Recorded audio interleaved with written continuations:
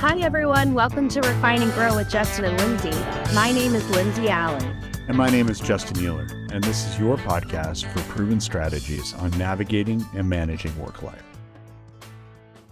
Today, we're going to talk about the final chapter of the book, Refine and Grow, Lessons Learned on Navigating the Business World. And the title of the final chapter is Take Inventory. And Take Inventory is a mantra that I adopted a few years into my career as sort of the process, the structured methodology I used for self-check-ins as far as where am I in my career, where am I trying to go, is the company I'm with the right fit still, and to do some self-reflection on the skills that I had grown and the skills that I still needed to grow, what my goals were. And so the methodology that I used actually originally came from as a management consultant. After every project we completed or initiative that we had worked on, we would do what was called a post-mortem, where we would collect lessons learned and talk about what went well, what would we have changed, because hindsight is 20/20. So knowing what we know now, what would we have done differently? And that would all be documented, and then future teams who worked on similar initiatives or projects would have that information and would be more well educated going into the next round of doing a similar project or initiative. They would have all of our learnings before they got started, and they could leverage that for success. And I took that and said, how could I apply it to myself? And really what I did was I would reflect on the past, present, and future, the projects I had been on, my learnings, and I would check in with myself and say, okay, I need to take inventory. So I need to grab all of the documentation that I have. I need to think about kind of my relational inventory. What is my network that's out there? And what are the resources that are available to me right now? You know, an example of resources that were available as a management consultant was exposure to different types of projects, being able to be a project manager one time, then a change manager the next time, then work on more like org structure or strategy next time, and then process management the next time. So you could get exposure to all of these different types of hats that you could wear and find out what you really liked the best. In addition, some of the natural resources around me were getting to know all of the different clients' cultures and how their companies worked. So then I knew if those companies would be a good fit for me because I'd already been exposed to their people and culture. And so I would basically block up one Friday per quarter or a couple times a year, sit down, take my inventory, what's my toolkit, all of the things that I have at this point that need to be added to the toolkit, the templates, the deliverables, the learnings, all of that stuff, documenting it. Then think about my network relational inventory and then ask myself, now think about how far you've come. What do you still need to work on? What is some of the feedback you've received? And is this place the right fit or not? And I felt like I was doing both myself and my company a huge favor by really checking in with myself, making sure that I was where I wanted to be and doubling down on my commitment if the answer was yes, and walking away without burning any bridges if the answer came to me as no, I think that it's time for me to make a move. And so Shanae and Justin, I mean, I know you guys led several lessons learned on projects, and I know that check-ins on your career path and self-reflection on what you've done well, how you've grown, and opportunities to improve are something you value a lot. But I would like to hear is what kind of approaches you've used to check in with yourself about your career and also just kind of self-reflection on your growth. Justin, do you want to start or apply? Yeah. Sometimes this can be the most valuable and sometimes the most painful type of conversation, especially when you have those conversations where you start to realize maybe you're not at the place in your career growth. And I'm not talking about a level, but your maturation, your skill development, your capability development that you thought you were. And so, yeah, there's been some really challenging conversations in this realm, but they've ultimately been very good ones. When I reflect on the hard conversations that I've had or have been had with me as to where I was at in my career trajectory, those hard conversations that have often stung, sometimes because of the way they were delivered, but more often than not, just confronting the reality of the content of the conversation, have actually resulted in my greatest periods of growth. They've been critical, both for the good and the hard. And sometimes there's the bad but mostly the good and the hard. Those harder conversations are actually the better conversations because they lead to periods of self-reflection, hopefully. Sometimes a desire to self-immolate a little bit. Periods of self-reflection, if you internalize it and you apply it, periods of immense growth and development. Sometimes my best years or my best projects have come after what I can only say were some of the most brutal of conversations. Yeah, so you use self-reflection when you've had difficult conversations. That's when you take a minute to self-reflect. Yeah, I think I tend towards reflection anyway. Those harder conversations for me really drive intense self-reflection. And sometimes it can turn into navel gazing, but I think more often than not, it's a constructive look at like, wow, I thought I was here and I'm actually there. And there's some really hard areas that I didn't realize or I didn't see because I had a blind spot. And now what do I do with it? And how do you check in with yourself in terms of, am I still on the right career path? Do you have any kind of structured approach? I think it's an ongoing dialogue for me. I'm in the midst of it right now. And it's hard to adjudicate sometimes between, hey, this is just a hard project or a hard program or a hard client interaction or just a hard situation or the company's going through transition versus I'm on the wrong path, right?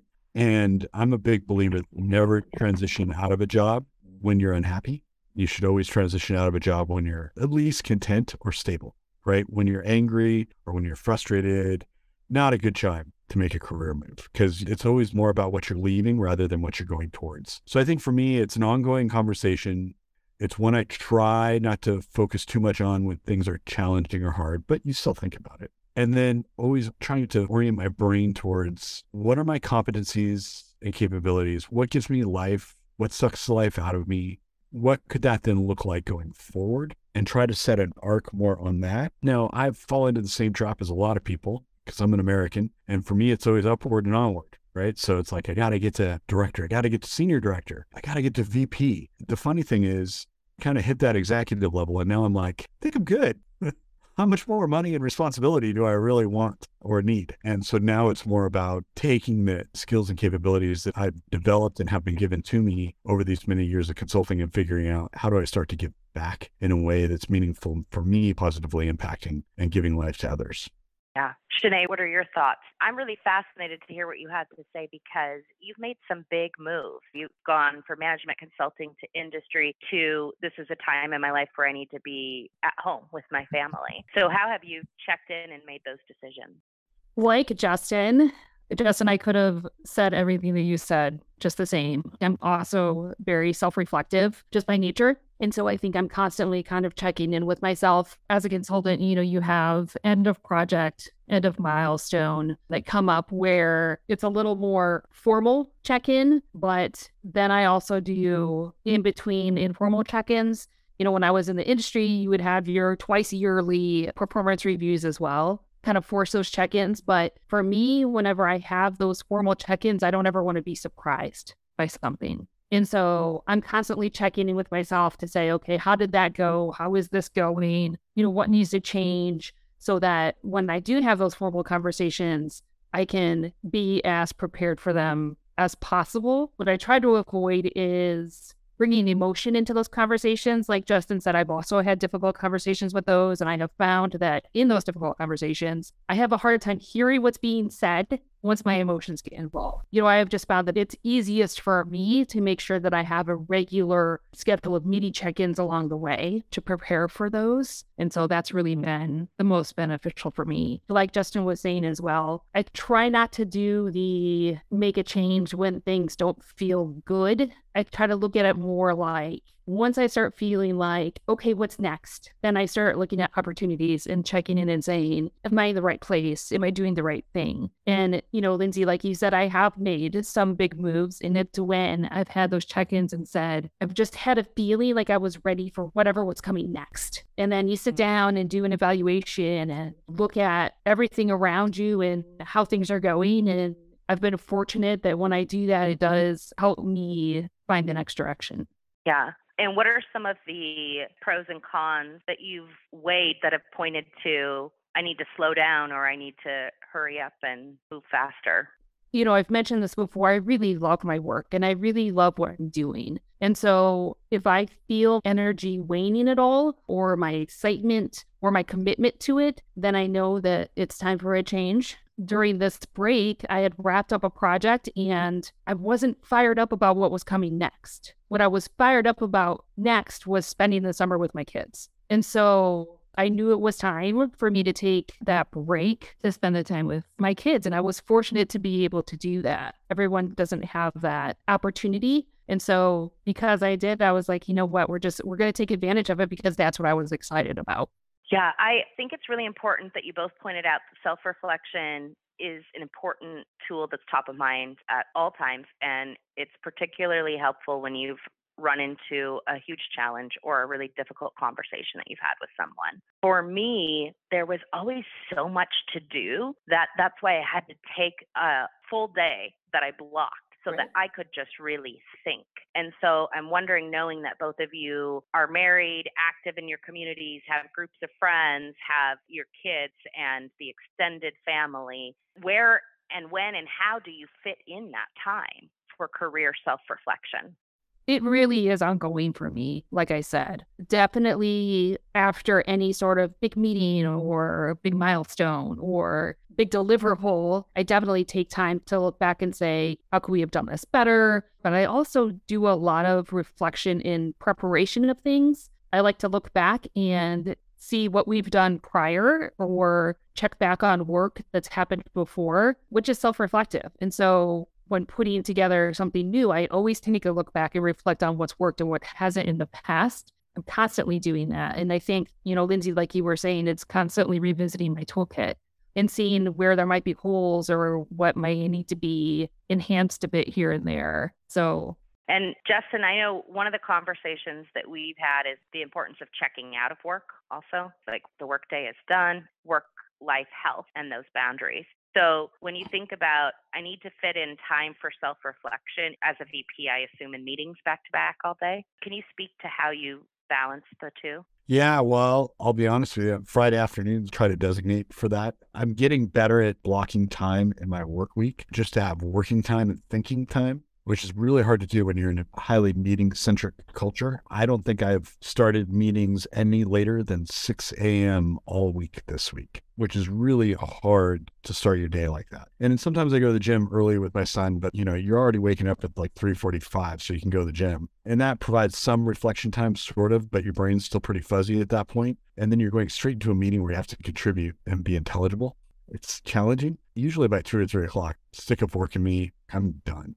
But I've been trying to create more working time, heads down time, but also just thinking time, which allows for some reflection, at least on the work. But in regards to like big challenges, Friday afternoons, I try to sign off early. I work with a lot of East Coast folks. And sometimes that means I'll have to open my laptop at some point in the weekend, which I hate doing, and I try not to do it at all. So this week I have a long flight to New York City on Monday. That's going to be working time for me. But I do that because what I'm going to do here in a little bit is I'm going to sign off for the day because most of my colleagues are East Coast in Europe. And I'm going to head up to the mountains and I'm going to hit the skin track, ski uphill and then ski downhill. And I'm going to do a couple laps just to clear my head and give myself time to reflect. And I have to do things like that. Yesterday, I went for a run, 3 o'clock.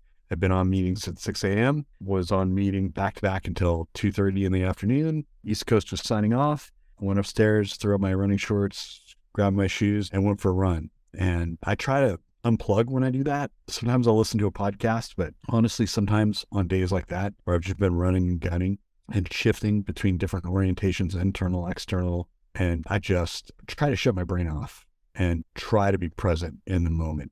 And that helps a lot. But yeah, you have to create it. You have to make it. And if you don't make it, if you don't control your calendar, someone will control it for you. Something I thought of, Justin, when you were talking is you get some of the energy out. Like Shanae was saying, it's really important that I don't let the emotions get in the way of me being able to hear what's being said in a difficult conversation. And when you were talking about going skiing, and I know you've summited mountains, and I was thinking about on the projects I did with you, we would often, when we had to have a conversation about a challenge or a problem, we would go for a walk. You release that physical energy. And I know that we've been in conference rooms together where we were on a phone call, it's just you and I in the conference room, but you would get up and pace back and forth and talk. And it was like you could think better that way. Yeah, I'm often walking, moving. I rarely sit down. And I don't think it's because I have ADHD or something like that. It's just I need kinetic activity to keep my brain engaged. Right now, I'm sitting down in a very nice office chair. I got it on sale, though. I'm a big sale shopper. Chair that's ergonomically money. And that helps me a lot to sit in a good chair, but I have to move. And so when I'm not having to present and it's like a one-on-one kind of conversation, I will try to go for a walk or move around my office. You know, there have been times where it's appropriate. I'm not going to have client-facing conversations or conversations with executives. I've had one-on-ones with my boss where I'm quite literally on the ski hill, like literally. Skis are on, I'm on the hill. I had a conversation with my past boss. He and I were having a conversation. It was Friday afternoon around 4:00, and it was the only time we could meet. And I had said, screw it, I'm done. I'm going skiing. And I was halfway down the ski run, and I popped my earbuds in, and I hopped on the call, and he's like, you sound like you're breathing. And I'm like, yeah, I'm halfway down a ski run. And he just starts laughing. You know, he's cracking up. I mean, he knows me really well. But if you have the rapport and the relationship, you can do things like that. I hope someone doesn't listen to this and think Euler doesn't work. I work really hard. It's just that I have to set boundaries and parameters and set limitations. I work in sprints. I can go really hard for 4, 5, 6 hours, and then I'm cooked. And I'm worthless, and there is nothing coming out of my brain. And I find that going for a run, going for a ski, hitting the skin track, hopping on my road bike, not only do I keep from experiencing all the wonderful weight gain of middle age and keep my body in relative shape, but I also I'm able to clear my head. And those are oftentimes where I get my best ideas or have my breakthroughs on problems I'm chewing through. And so for me, I'm not working, but I'm working. Because I'm chewing on something, I'm working through something. And I would rather be off running or biking or skiing and chewing on a problem than trying to have dinner with my family and not be present, not be mentally or spiritually engaged at all. And that was a problem earlier in my career. My wife would be like, you're just not here. I want to be present. So I go do those things so that I can be present and I can work through those problems and I can have that reflection, whether it's career, whether it's a business problem or what have you. I don't like the term self-care. And trust me, I've seen therapists. I'm not opposed to counseling and all the good stuff, but it's less for me about self-care. And I just know what I need to thrive. Listening to yourself. Shanae, you know, it's time to wrap up the episode, but Shanae, it's been so great having you and to get your insights and thoughts. I'm wondering if you have any final thoughts as we wrap up this final episode of season 5. It's been such a treat to sit here with the two of you. Adore you both. So it's been lovely, you guys. Thank you so much for having me. Thank you for being here, Shanae. Justin and I were just talking the other day about how much we've loved hearing from you and learning from you this season. Yeah, it's really been a treat. And I think this will probably go down as one of our better seasons in large part because of you. So thank you. Thank you. That's very sweet. It's been fun. That's all for today's episode. To order your copy of the book, Refine and Grow, Lessons Learned on Navigating the Business World, and access additional resources, head out to our website at refineandgrow.com. And tune in next week for an all-new episode. Thanks for listening.